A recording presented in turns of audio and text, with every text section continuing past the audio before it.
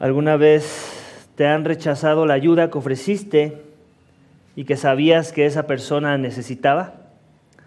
Donde desde tu perspectiva y según tu evaluación, la persona necesitaba eso, precisamente eso que tú le ofrecías. Y la persona con un no rotundo te dejó saber que tu ayuda no era necesaria. Recuerdo uno de mis hijos, como a la edad de por ahí de 3 años, si no es que un poquito más chico, se caía y se golpeaba muy a menudo y muy fuerte, por cierto. Y de inmediato sucedía que lloraba, y no lloraba así como un llorido normal, o sea, gritaba, ¿no? Del golpe tan fuerte. Lloraba, pero cuando alguien, normalmente sucedía que era un adulto, porque los niños al ver a otro niño llorar normalmente se espantan también y a veces hasta lloran junto con él, pero normalmente eran los adultos que al darse cuenta y por el grito y el chillido, se acercaban a quererlo ayudar y su primer reacción era gritarle a este adulto y decirle: ¡no! ¡Vete! Básicamente, cualquiera que no vio lo que pasó pensaría que el adulto le hizo algo a ese niño, casi como lo estaba declarando culpable de su desgracia. Esa era la actitud de ese hijo del cual yo te cuento. Y era evidente, claro, que mi hijo necesitaba ayuda. Eso era evidente ante todo el que estaba ahí en la escena. Pero a su parecer y en su propia opinión no era así. Su orgullo y necedad, a tan corta edad, por cierto, eran más grandes que su dolor. Y así sucede muchas de las veces, iglesia, que es evidente a la vista de todos cuando alguien necesita ayuda, pero la persona no lo ve así y la rechaza en su necedad, porque no ve la situación con la claridad que todos los demás la pueden ver a veces. Y así sucede con la mayoría de los hombres y mujeres de este mundo según la perspectiva de Dios. Según lo que veremos hoy en Salmo 14, donde Dios ve con claridad un problema muy grande que radica en nuestros corazones, un problema que nos separa de Él y que nos hace hostiles a su persona, un problema donde evidentemente necesitamos ayuda desde la perspectiva de Dios, pero desde nuestra perspectiva no es verdad. Tan claro como todos los que veíamos la necedad de mi hijo, que necesitaba ayuda, así de claro es la necesidad, iglesia, de ser salvos de un estado corrompido en el cual Dios ve en nosotros, en nuestro interior. Así de claro es para Él. Pero muchas veces nosotros no lo vemos. Somos como el ejemplo que te di de mi hijo. Nos resistimos y hasta nos enojamos. No podemos creer que sean así las cosas. El título, iglesia, de mi mensaje esta mañana es el siguiente: Todo hombre necesita salvación, pero el necio la rechaza. Todo hombre, ahí quiero incluir a las mujeres también, todo hombre y mujer necesita salvación, pero el necio la rechaza. Iglesia, mi mensaje esta mañana tiene 3 subénfasis. El primero de ellos lo vamos a encontrar en versículos 1 al 3, donde vamos a ver la evaluación de Dios sobre el hombre. El segundo énfasis lo vamos a ver en versículos 4 al 6, donde el necio conoce, pero desecha a Dios. Eso es lo que veremos ahí. Y en el último énfasis, el versículo 7, vamos a ver que el sabio anhela y confía en la promesa de la salvación.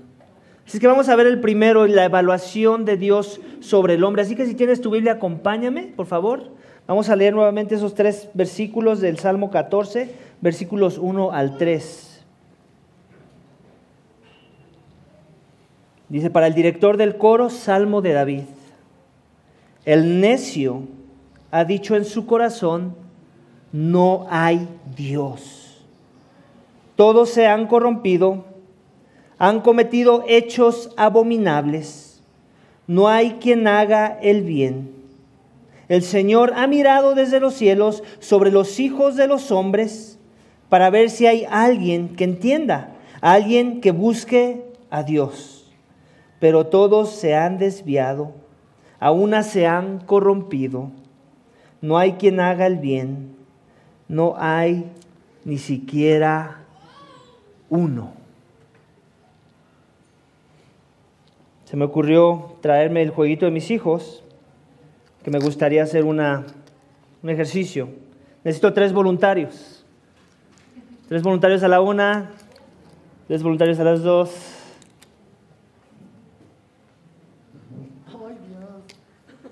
Esto no lo hagan en casa. Se podrían poner ahí en el último cuadrito, ahí cerca del bastón, ahí mero. Esos son dardos que son de imán, o sea que no se preocupen si me pegan, no va a pasar nada. Si traían alguna mala intención, no me va a pasar nada tampoco. Y necesito que intenten pegarle al blanco. Ok.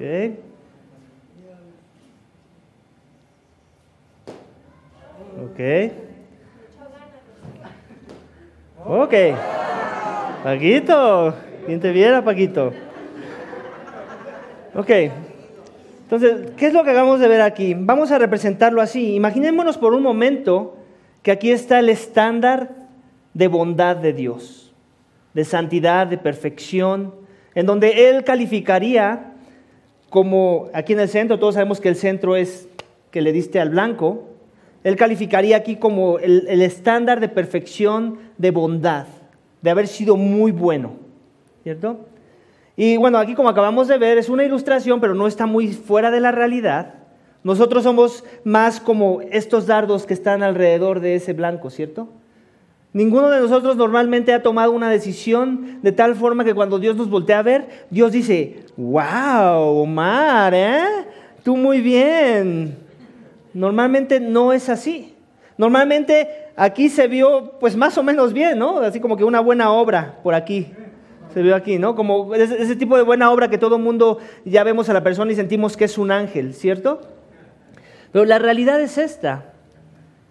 Esa es según nuestra perspectiva de nuestra bondad humana, según nuestro estándar horizontal de quién es bueno y quién es malo. Podríamos emocionarnos de que alguien tenga una buena obra por acá o por acá. Pero vamos a ver que, según lo que acabamos de leer del texto, ¿qué dice Dios?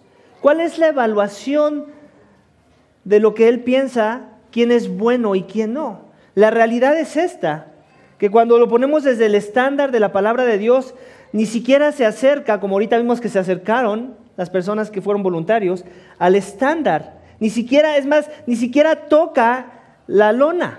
Totalmente los dardos van así, cuando queremos complacer a Dios, según su estándar. Así va la cosa, según la perspectiva de Dios. ¿No me crees? Vamos a leer nuevamente el texto. El necio ha dicho en su corazón, no hay Dios. Y tú podrás decir, yo nunca he dicho eso. Bueno, tal vez no lo has dicho con tus palabras, pero sí en la forma que te has desviado del estándar. En la forma que a tu parecer has hecho lo correcto cuando Dios nunca te pidió o nunca te dijo que eso era lo correcto. Y no solo eso, estamos hablando ahorita de las cosas que, buenas intenciones o cosas que nosotros llamamos buenas, que queremos hacer y que muchas veces Dios no pidió o que sí pidió, pero tu estándar va desviado, tan desviado como el ejemplo que acabo de hacer. Cuánto más las cosas que hemos evidentemente hecho lo malo, evidentemente hemos mentido, hemos sido hipócritas, hemos sido infieles en algún área de nuestras vidas. Hemos juzgado a la ligera, no hemos amado responsablemente.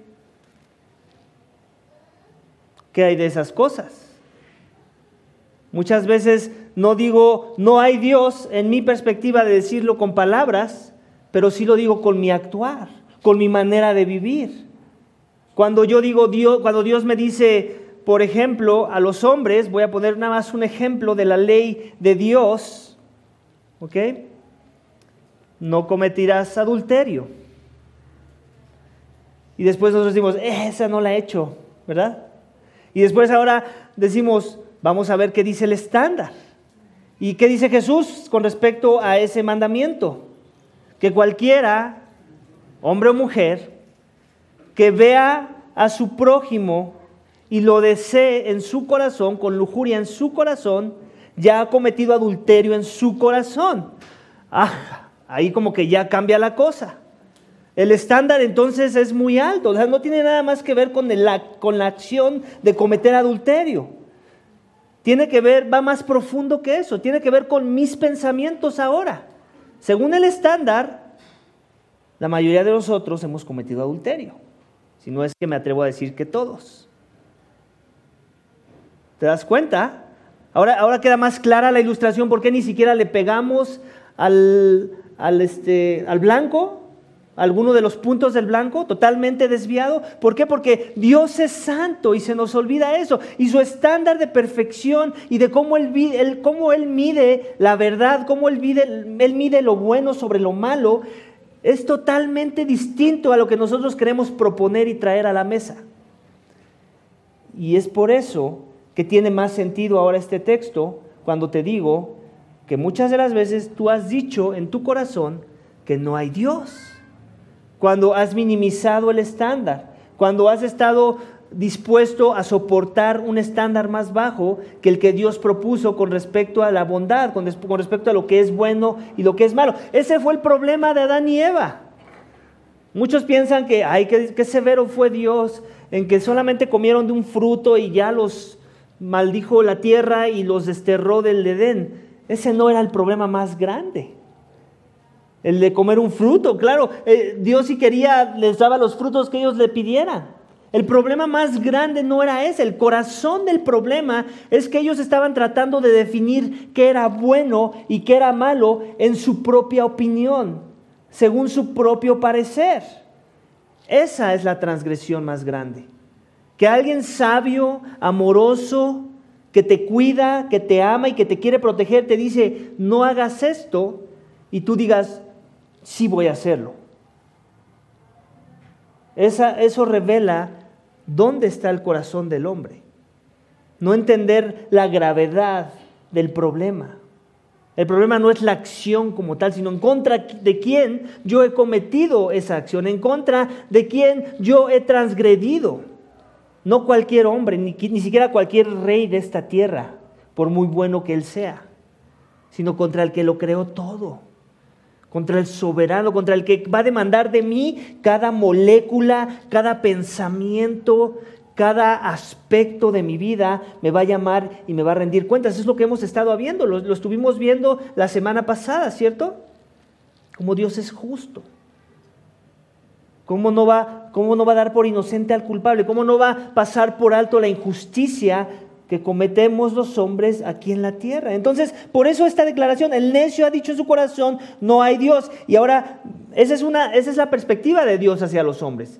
Él nos dijo lo que Él piensa sobre cuando ve a nosotros y nos ve cómo tratamos a Dios. Lo tratamos como si no hubiera Dios. Y luego dice, mira, este es el problema, que todos se han corrompido. Han cometido hechos abominables. ¿A qué se refiere con que se han corrompido? Pues similar a lo que vimos en el ejemplo de los dardos. Nos hemos desviado al punto que ni siquiera le pegamos cerca del blanco. Totalmente estamos desviados de donde está el blanco. Hemos tirado a otras direcciones menos al blanco vamos. Y la expectativa de Dios era que le diéramos al blanco. Mas sin embargo, nosotros hicimos lo opuesto. Es más, si lo pusiéramos desde una ilustración más clara, estaba el blanco ahí, Dios nos dijo, este es mi estándar de santidad, así es como quiero que vivas, pégale ahí, y nosotros lo que hicimos fue darnos la media vuelta y tirar el dardo. A ese nivel estamos corrompidos. De eso es de lo que estamos hablando. Por eso dice, no hay quien haga el bien, no hay. ¿Recuerdas en la historia del Antiguo Testamento cuando Dios iba a destruir un pueblo y alguien quería interceder por el pueblo y le decía, Señor, pero si hubiera algunos justos, ni por esos justos los dejarías, básicamente no perdonarías la ira que vas a derramar sobre ese pueblo? Y dice, bueno, si hubiera unos 100, ok, Y bueno, Señor, bueno, si hubiera unos 80, bueno, si hubiera unos 40, si hubiera... El punto de la historia es Dios queriéndonos mostrar que no había ni siquiera uno por el que valiera la pena, que no dejara derramar su ira sobre ese territorio, sobre ese poblado, sobre esos pobladores. Y sigue siendo la misma historia. Y lo vamos a ver más adelante, lo vemos en Romanos. También el apóstol Pablo, en el libro de los Romanos, en capítulo 3, nos lo dice, versículo 10. No tienes que ir para allá, lo voy a leer. Romanos 3:10, donde se nos dice esto. Dice, no hay justo, dice Pablo, no hay, como está escrito, no hay justo ni aun uno, no hay quien entienda, no hay quien busque a Dios, todos se han desviado, a una se hicieron inútiles o corrompidos, como la tenemos en la versión del Salmo. No hay quien haga lo bueno, no hay ni siquiera uno. Y luego continúa, Pablo le agrega, sepulcro abierto es su garganta, engañan de continuo con su lengua, veneno de serpientes hay bajo los labios, llena está su boca de maldición y amargura, sus pies son veloces para derramar sangre, destrucción y miseria hay en sus caminos, y la senda de paz no han conocido. No hay temor de Dios delante de sus ojos. ¿Cuál es el problema? Ese, que no tenemos temor de Dios. Esa es la evaluación de Dios sobre nosotros, iglesia. No hay temor de Él. No nos gusta, ¿cierto? Como que queremos decir, no, pero hay algo bueno, muy bueno en el interior del hombre. Si le buscas, encuentras muy profundo en el corazón del hombre hay bondad. ¿Que no has visto las Olimpiadas, pastor? ¿Que no has visto los medios tiempos del Super Bowl? ¿No? Y nos creemos la utopía falsa que nos vende el mundo de la bondad que hay en el corazón del hombre, ¿cierto? Se las compramos. Y cuando vemos el Teletón, vean la bondad del hombre, pastor. ¿Usted no ve tele o qué? Es que ese no es el problema, iglesia. Si vamos a medir nuestra bondad en base a cosas horizontales donde el hombre beneficia al hombre, claro que hay mucha bondad. Pero ese es nuestro más grande problema, que mucha de la bondad que hay en este mundo existe porque lo que se está buscando satisfacer es la carne humana, es lo horizontal. Dios está olvidado de la ecuación en medio de esa bondad, o de mucha de la bondad que sucede en el mundo. Cuando entendemos que Él nos creó para su gloria, que Él nos demanda santidad y que Él no va a dejar que nadie entre a su presencia que no sea preparado, que no sea acepto para estar delante de su presencia.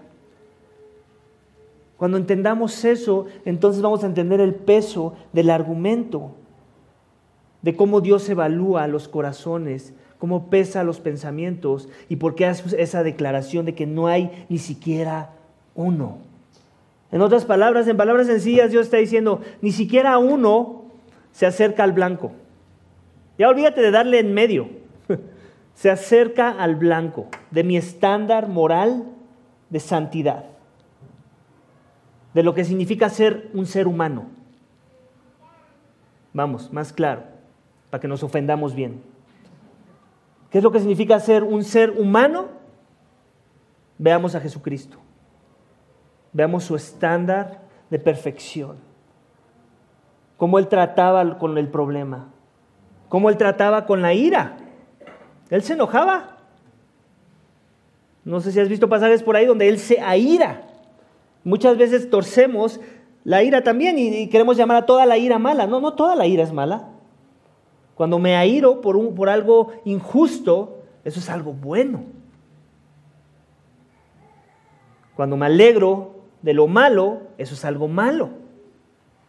Muchas veces sucede que no nos airamos por algo que nos deberíamos estar airando y eso también ya es pecado.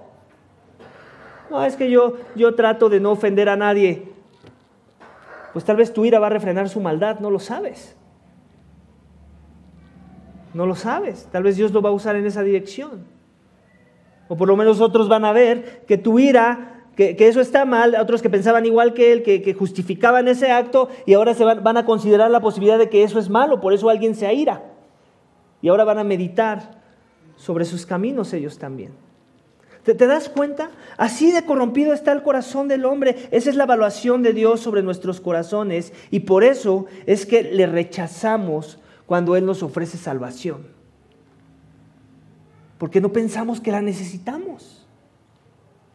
Ayer estaba viendo un documental, todavía no lo termino de ver, pero de un documental de un británico, ya de hace años, que era algo así como el tío Gamboín, algo así muy parecido, ¿no? Todo el mundo lo conocía, ¿no? Y hacía muchas obras de benevolencia, hacía muchas obras de caridad y se hizo tan famoso en Gran Bretaña que hasta le dieron el título de caballero, la reina le dio el título de caballero. Y básicamente este tipo hacía muchas obras altruistas, juntaba millones para que se construyeran edificios. O sea, era el tipo que todo el mundo quería hacer una recaudación de fondos, hay que llamar a este tipo. Él nos va a ayudar a acumular el dinero que necesitamos para esta obra.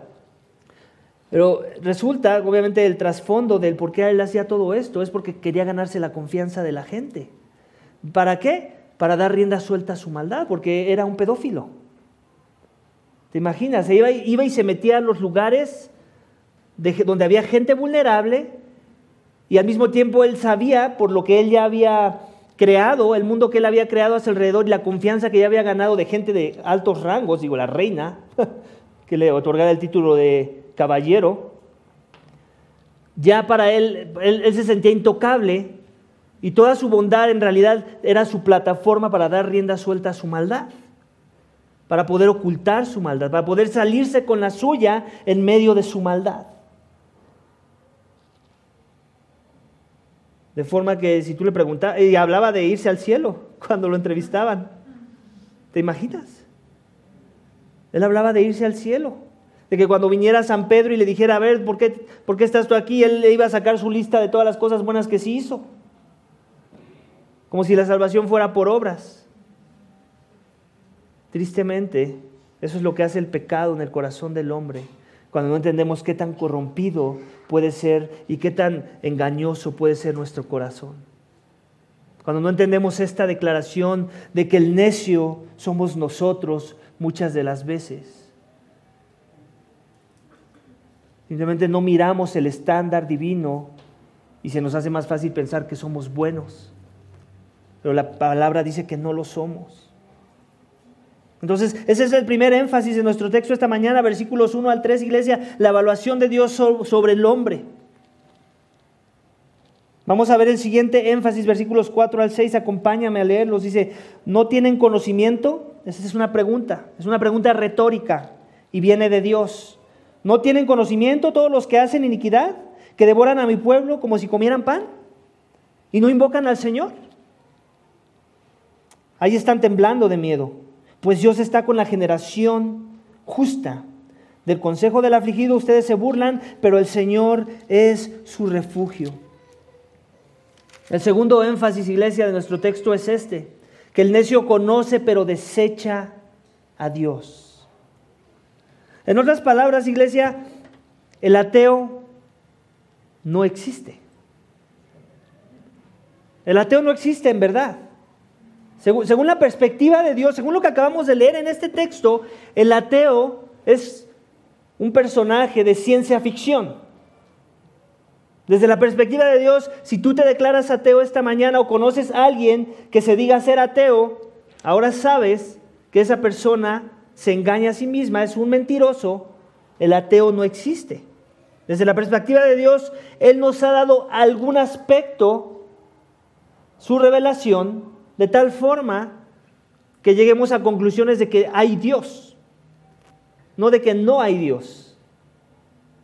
En teología hay dos términos, uno que se llama la revelación general y otro que se llama la revelación específica o particular. La revelación general tiene que ver con todo lo creado, todo lo que nosotros mismos somos, que cuando te ves en un espejo y ves tus capacidades de razonar, qué tan bien formado está tu cuerpo y el potencial que tienes de hacer cosas con tu cuerpo. Cuando volteas a ver a tu alrededor y ves la creación, ves qué tan perfecto y alineado están los planetas, cómo el Orión siempre está ahí y cómo la Osa Mayor siempre está ahí, cómo nada se mueve, cómo todo está perfectamente alineado y orquestado. Entonces llegues a la conclusión de que hay algo detrás de todo esto, algo súper inteligente, súper poderoso, que sostiene el cosmos, incluyéndome a mí. Algo que sostiene y que hace que trabajen las cosas en la tierra de tal forma que exista el ambiente, que exista la atmósfera, que pueda haber oxígeno en la tierra. Cuando observamos lo que nos rodea y no caemos a la conclusión de que Dios existe, entonces Dios nos hace esta acusación. En la revelación general estoy hablando nada más. Él nos dice, ¿no tienen conocimiento ustedes, todos los que hacen iniquidad? ¿De veras no entienden que hay alguien supremo al que le van a tener que rendir cuentas un día? ¿Que los permitió vivir y les permitió moverse entre los asuntos de los hombres? Y que un día les va a demandar y les va a pedir que le rindan cuentas de sus acciones, de sus pensamientos, de la forma en la que trataron a los demás, de la forma en la que trataron el cosmos mismo, la creación. Dios está reclamando aquí. Les está diciendo, ingenuos, no seamos ingenuos. ¿No tienes conocimiento? Alguna vez, no sé si te ha pasado, alguna vez me han pegado con el carro, pum, llegan, te pegan.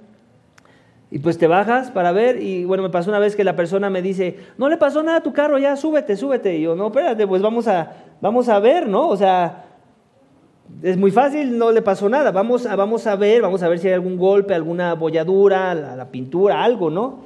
La conclusión de la persona es que ya me debía de subir, porque no le había pasado nada al carro, ¿cierto? Mi conclusión es que él tenía que pagar algún daño, ¿no? Después de ver el golpe que dejó la persona. Pero muchas veces así somos nosotros, con el pecado. Dios nos revela que hay algo, que hay un golpe, y nosotros queremos menospreciar ese golpe o simplemente ser indiferentes al golpe. Cuando llame ese golpe, obviamente, tu problema, tu situación, tu corrupción, tu maldad. Dios nos ha revelado su estándar divino de santidad. Muchas veces culpamos a Dios, ¿cierto? ¿Alguna vez has escuchado el argumento de la persona, o tal vez ese has sido tú, de por qué Dios permite tanta maldad en el mundo? ¿Alguna vez has escuchado eso? Y Dios desde los cielos está, yo creo que queriendo llorar, en ese momento quiere desatar su ira sobre nosotros. ¿Por qué? Porque dice, ¿a qué te refieres? Yo te he revelado, te he dado la revelación no solamente general de que existo, no solamente te he dado tu conciencia para que puedas discernir cosas buenas de cosas malas, para que un niño a tan corta edad pueda discernir que quitarle el juguete a ese niño está mal, por eso se puso a llorar, o que jalarle el cabello a la niña está mal, por eso es que fue y te acusó con su mamá. Dios ha dado su estándar de vida, Él nos ha dado su palabra, Él nos ha dado más de 10 mandamientos. Obviamente los 10 concentran todos los demás mandamientos de cómo deberíamos estar tratando a Dios y tratando a los demás. Él nos ha dado una instrucción y nosotros hemos desechado esa instrucción y después venimos y le acusamos de la maldad que provocó el no haber seguido su consejo. ¿Te das cuenta? ¿Qué habla eso de nuestros corazones? Que somos igual de malvados que eso que juzgamos, que está mal, que hacen otros, y que Dios no mete las manos, no hace nada. Porque no entendemos el corazón del problema. El corazón del problema es que Dios ya se reveló, Él nos ha dado un estándar de santidad y nosotros no hemos querido vivir bajo el estándar, sino más bien nos hemos hecho necios. Aunque conocemos, lo torcemos. Y por eso desechamos a Dios, desechamos su consejo.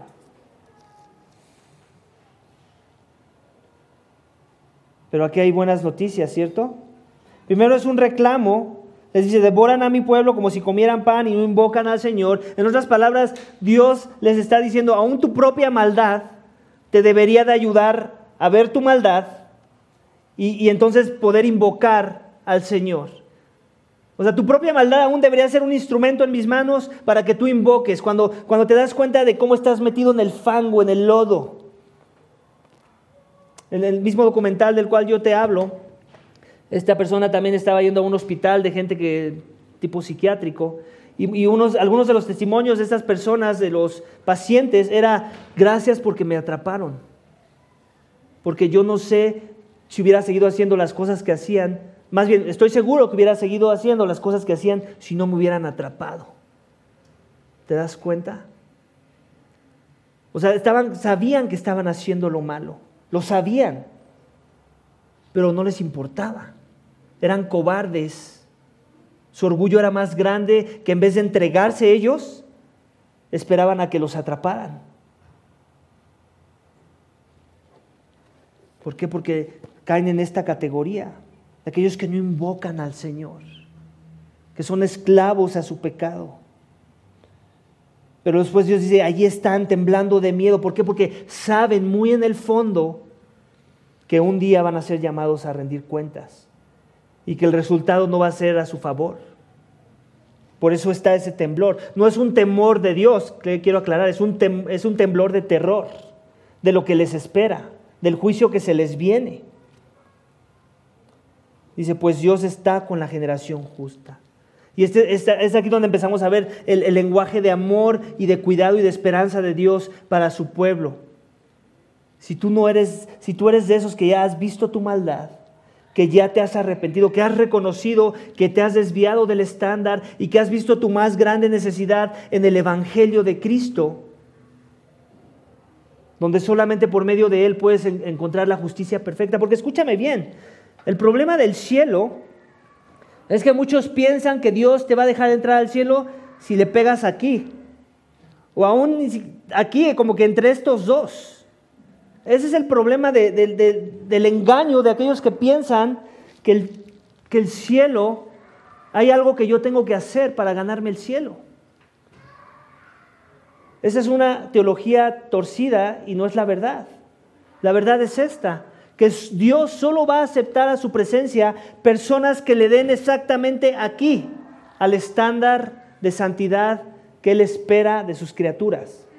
La perfección. El problema es que no somos perfectos. Y ese es un gran problema. ¿Por qué? Porque Dios demanda perfección ante su presencia. ¿Cuál es la forma en la que yo puedo pegarle aquí? Predicador, tú ya me explicaste que ni siquiera le pego en algún punto del blanco, simplemente todo el tiempo es desviado. Entonces, si entiendes en verdad eso, si entiendes que la santidad que Dios demanda para estar ante su presencia es muy alta y muy sublime, entonces vas a querer correr a la solución que Él nos da. ¿Y cuál es la solución que Él nos da? La cruz. La vida de aquel que vino a este mundo a vivir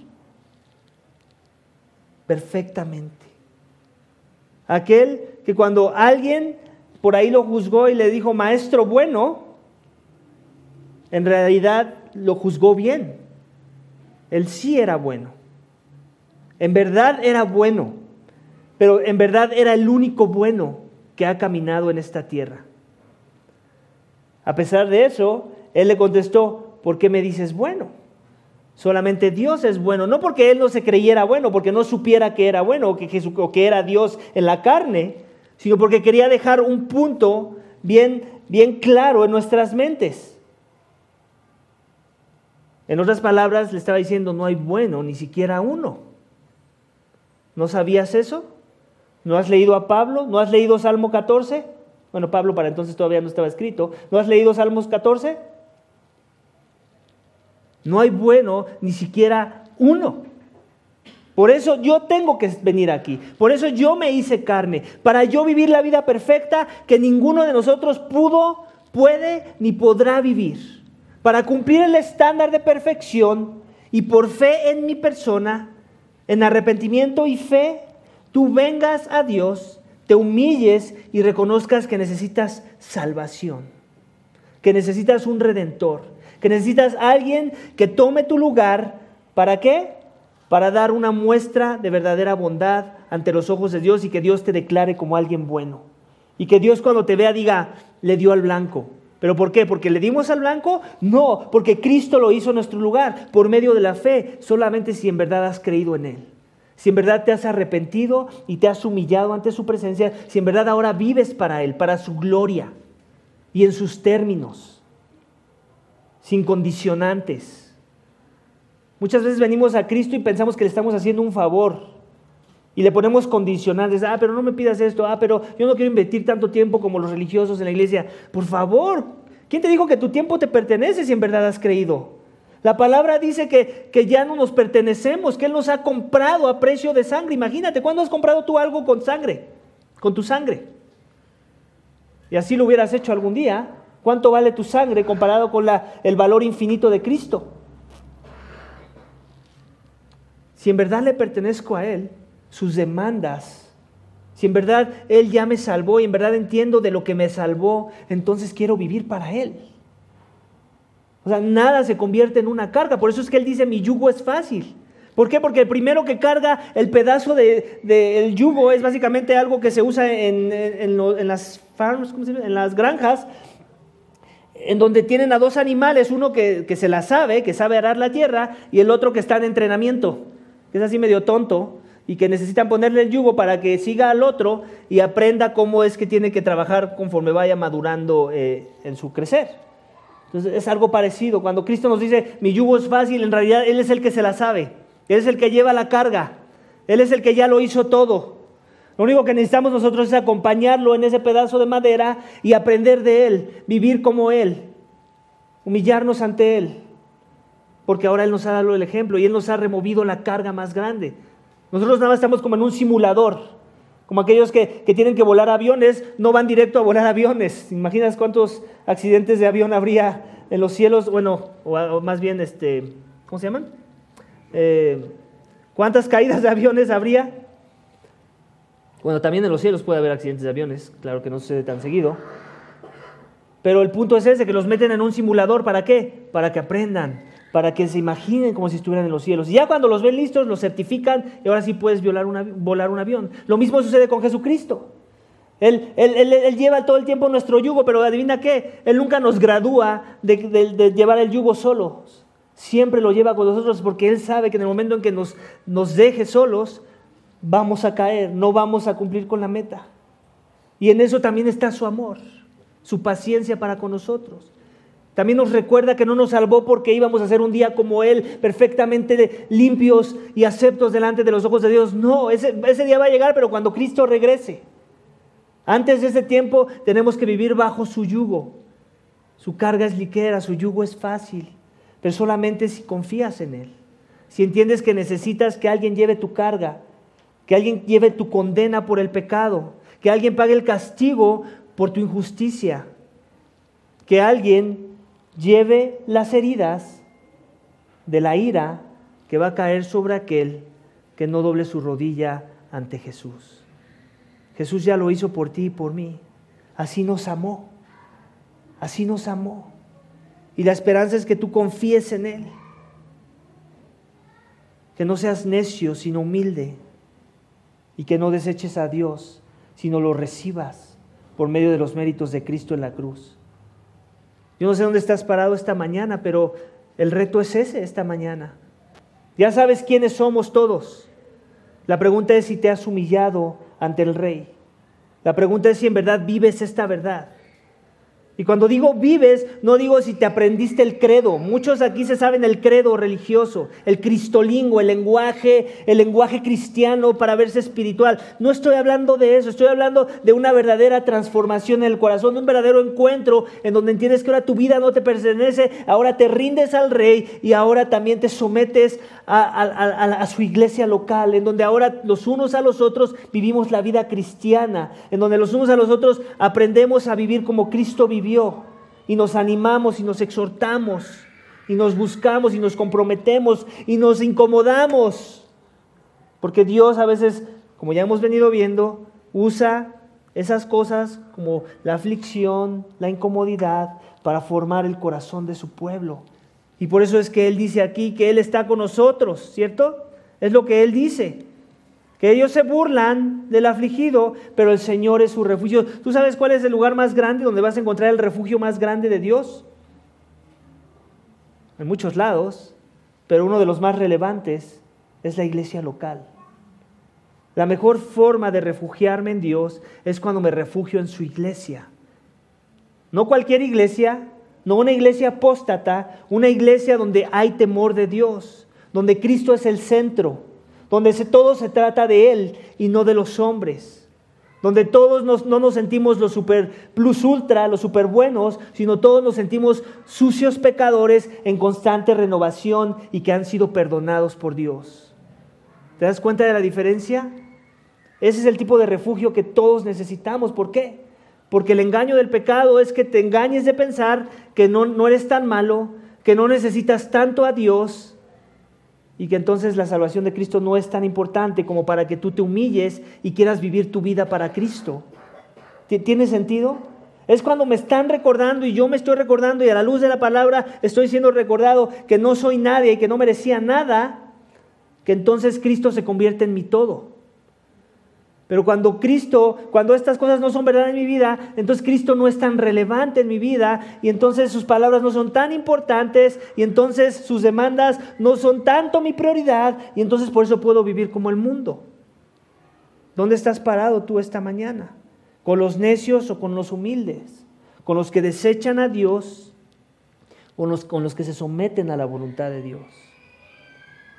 La última sección del texto, lo vemos en versículo 7, dice, este es básicamente una expresión de clamor, de anhelo, de expectativa ante las promesas que Dios ya ha hecho para su pueblo, el cual Él está viendo, el cual se está refugiando en Él. Esto no es para todos, esta sección es para los que en verdad ya se han refugiado en Cristo, y este debe ser tu clamor. Dice, oh, si de Sión saliera la salvación de Israel.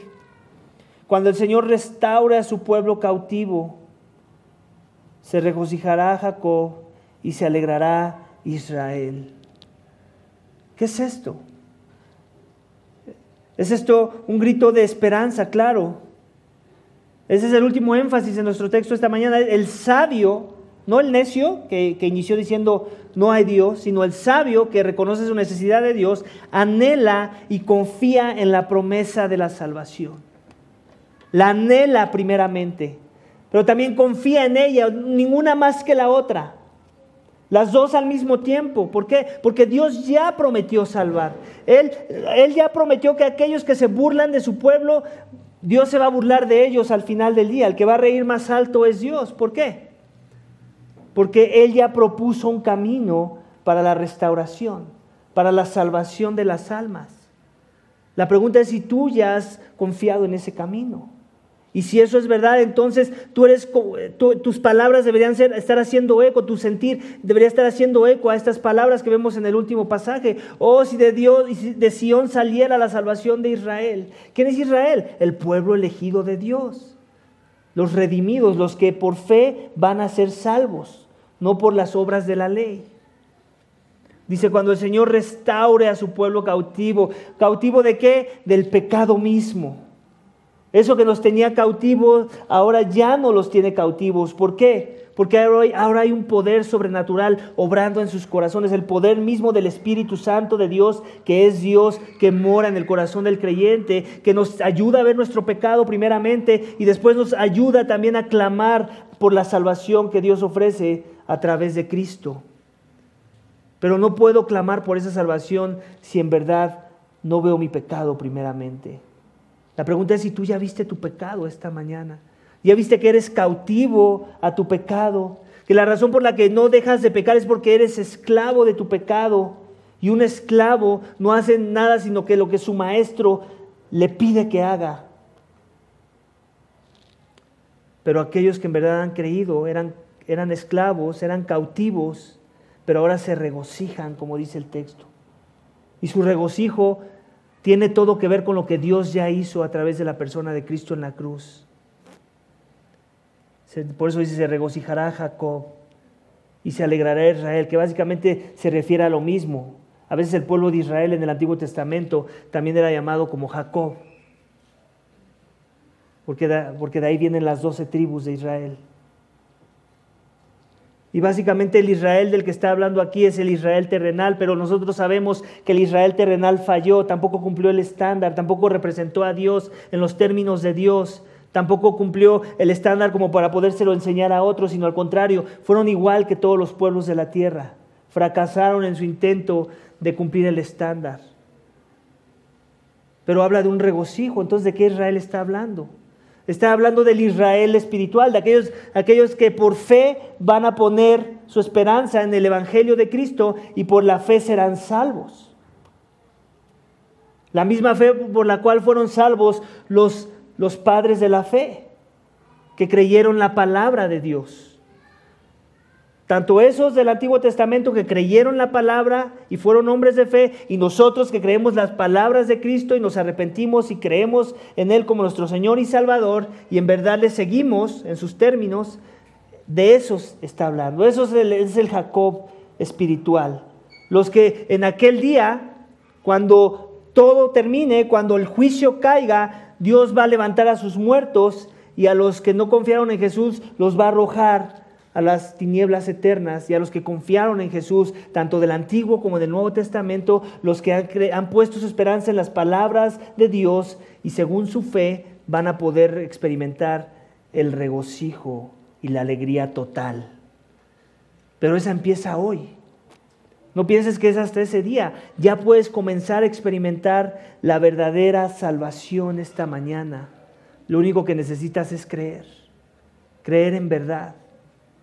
Si aún no has creído, este es el llamado que quiero hacer y que quiero usar a la luz del texto esta mañana. No seas necio, sino arrepiéntete y cree.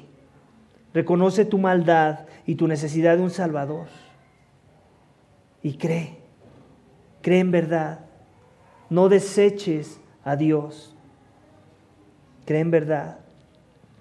En conclusión, todo hombre necesita salvación, pero el necio la rechaza. ¿Dónde estás parado tú esta mañana? ¿Puedes ver tu necesidad de salvación? ¿Es tu anhelo y confías en la promesa de Jesús para salvar tu alma? ¿O eres como el ejemplo que te di de mi hijo, que era evidente ante los ojos de los demás que necesitaba ayuda cuando se caía, y aún así él la resistía, porque su orgullo y su necedad le hacían ver que no era necesaria? ¿Es tu orgullo tan grande y tu pecado tan sucio que crees que Cristo no es suficiente para pagar por él? Estás totalmente equivocado. No conoces aún la oferta tan grande de salvación que Jesús ha hecho para con los hombres. Si ese eres tú, simplemente deja de ser un necio y ven a la gracia. Recibe la salvación que vino de lo alto, porque sí hay Dios. Y quiere que seas restaurado, que te regocijes y que te alegres, porque Él nos ha revelado su salvación. Amén. Vamos a orar, iglesia. Padre, te doy gracias por tu palabra. Gracias, Señor, porque en tu misericordia tú nos has revelado nuestra condición, nuestra necesidad de un Salvador, porque no había justo ni siquiera uno. Gracias porque tu salvación nos la mostraste en contraste al ver nuestra más grande necesidad de vernos injustos, de vernos no aptos para estar ante tu presencia. Señor, yo ruego para que esta mañana, si hay alguien aquí presente que aún minimiza su pecado, que aún piensa que tú estás contento su pecado, que aún piensa que no te has revelado lo suficiente como para que pueda ver tu santidad y a la luz de tu santidad darse cuenta que ella no vive en santidad, y entonces pueda correr a ti, Señor, para que tú resuelvas su problema, Señor, su problema de que la ira está sobre él, sobre ella, y de que no hay forma de escapar la ira, al menos que alguien la tome en nuestro lugar. Y eso ya sucedió. La ira de aquel que gritaban: Hosana, Hosana, bendito sea el Hijo de David. Aquel que todos querían coronar como rey y por eso le pusieron palmas. Pero la realidad es esta, que cuando les les dejó ver con más claridad cuál era el tipo de rescate del que ellos tenían que ser rescatados, y el tipo de sacrificio que Él venía a hacer por ellos ya no les gustó porque no podían ver su pecado. Y así muchas veces nosotros, Señor, queremos un Rey, un Cristo que lo gobierna todo siempre y cuando Él nos deje continuar con nuestro pecado, Él nos deje entretener nuestra maldad. No queremos un Cristo ante el cual nos tengamos que humillar, ante el cual ahora queremos vivir para servirle a Él. Oh Padre, yo ruego para que tú nos ayudes, Señor, y le des la gracia que se demanda a la persona que hoy escuchó el mensaje y que vio la centralidad del tema que tú nos traes a la atención, para que deje de ser necio y ahora pueda ser sabio, pero en tus términos. Sabio no porque la sabiduría viene de él o de ella, sino porque Cristo es nuestra sabiduría. Él es nuestra salvación. Él es nuestra vida ahora, si en verdad hemos creído. Oh Padre, yo ruego que la fe sea viva en los corazones de muchos hoy, Señor, y que no permitas que las personas esta mañana continúen necios, separados, pensando que hay algo bueno en ellos, por lo cual tú les vas a permitir el acceso a tu presencia en aquel día, Señor. Sino que toda su justicia la encontremos todos en tu Hijo, Señor, y que sea el Hijo el que nos declara justos y que nos ayuda a darle en el blanco siempre, Señor, porque Él ya lo hizo todo por nosotros. Yo ruego que ese sea el evangelio que trae libertad y gozo y esperanza a todo aquel que aún no ha creído, y aún a los que han creído, Señor. Si hay alguno aquí que se le está olvidando que su justicia no es por sus propias obras, no es por su propia conducta, entonces regrésalo a la fe, Señor, regrésalo a las bases de lo que significa ser cristiano, Señor. Te lo pedimos y te damos gracias en el nombre de tu Hijo amado Cristo Jesús. Amén.